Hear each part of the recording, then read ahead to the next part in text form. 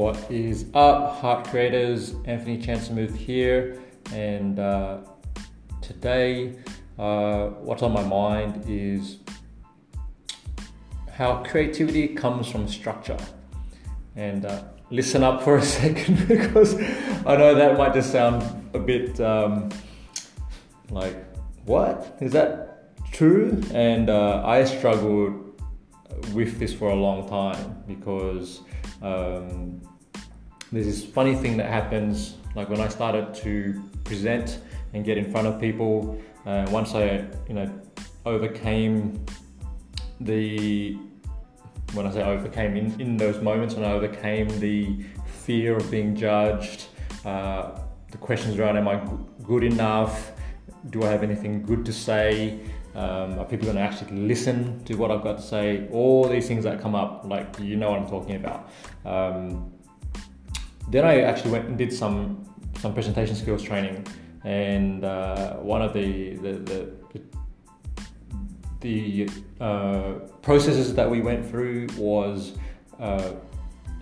learning to really make a fool of ourselves and being okay with that. Because if you don't step into that place and allow yourself to be the biggest fool in the room, then that actually creates this part of us that is actually waiting to be judged, right? And I hope that makes sense, because it might not. And then I want to take this concept so I learned a structure. And for those of you who have been to Toastmasters, you'll know what that is. There's actually a power that comes from having a structure and allows us to work within that. And when I was studying Taekwondo for a number of years, that was something that was kind of drilled into me, was by repeating the same exercises and activities again and again and again. And I did this for a number of years. It enabled, you learn a process and a system, and then at some point by putting in a discipline to develop that and learn that structure, then eventually you can break out of that structure, and actually gives you freedom. And I see this a lot with copywriting, which is obviously that's where I spend a lot of my time, is actually helping my clients to put words on a screen, on a website or in an email sequence or whatever it may be. And I see a lot of people putting posts, say on LinkedIn or on social media, and they're not following any structure, and they're kind of like going with the flow or just spontaneous, whatever comes to them. And a big mistake I see is because they're not following structures that work, then what happens is the writing is actually hard to read and interpret, right? And if you think about that, like you think about flyers that you've seen, or books that you've read, or blogs and articles that are structured well and formatted in a certain way, then they actually grab your attention and actually continue grabbing your attention as you continue reading. And this is what I see as a common mistake with landing pages and email sequences and whatever else, is people aren't putting enough attention on how they're structuring their words, and that actually forces people away from your message, and they can't connect with your message because they're just finding it hard to read, to focus, right? So,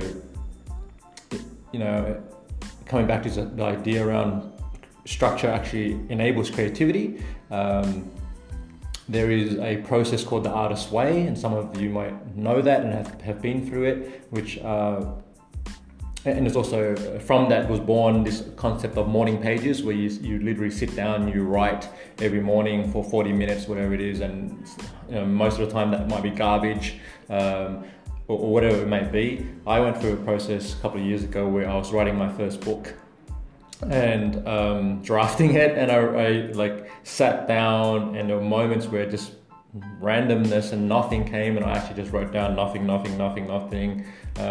and had to push past my unconscious and deep-rooted fears and all kinds of shit that was coming up to enable to eventually get to a point where I could actually write something that was meaningful. And that's actually a really good process to go through. And I do that with my copywriting, actually. So because the first draft is never going to be the best. thing that you ever put out there. I've written so much that has never been published. The book that I mentioned has been drafted. It's in a draft state. It's never been published.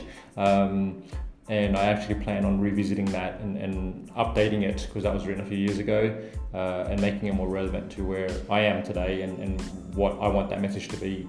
But I want to leave you with this sort of idea around putting some structure around your copywriting, around the words you put on your webpage or on your social media profiles or on the posts that you're making.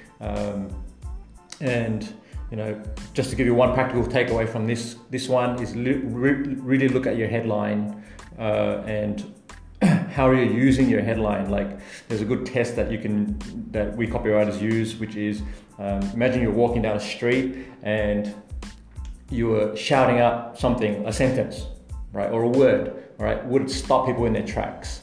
And you want to think of your headline like that, right? So if someone's scrolling through their Facebook feed or social media or whatever it may be, or if they're looking at if you're doing a Google ad or a Facebook ad, does it actually grab them and stop them in their tracks enough to go, hey, you pulled my attention now, and enough that I'm going to go and dig into that bit more. And that's really the goal, and that's why we work with structures. Okay, and once you get that, then you can go beyond that, but I'll explore that another day. So anyway, I hope you guys are doing well and learning some really cool things throughout this process.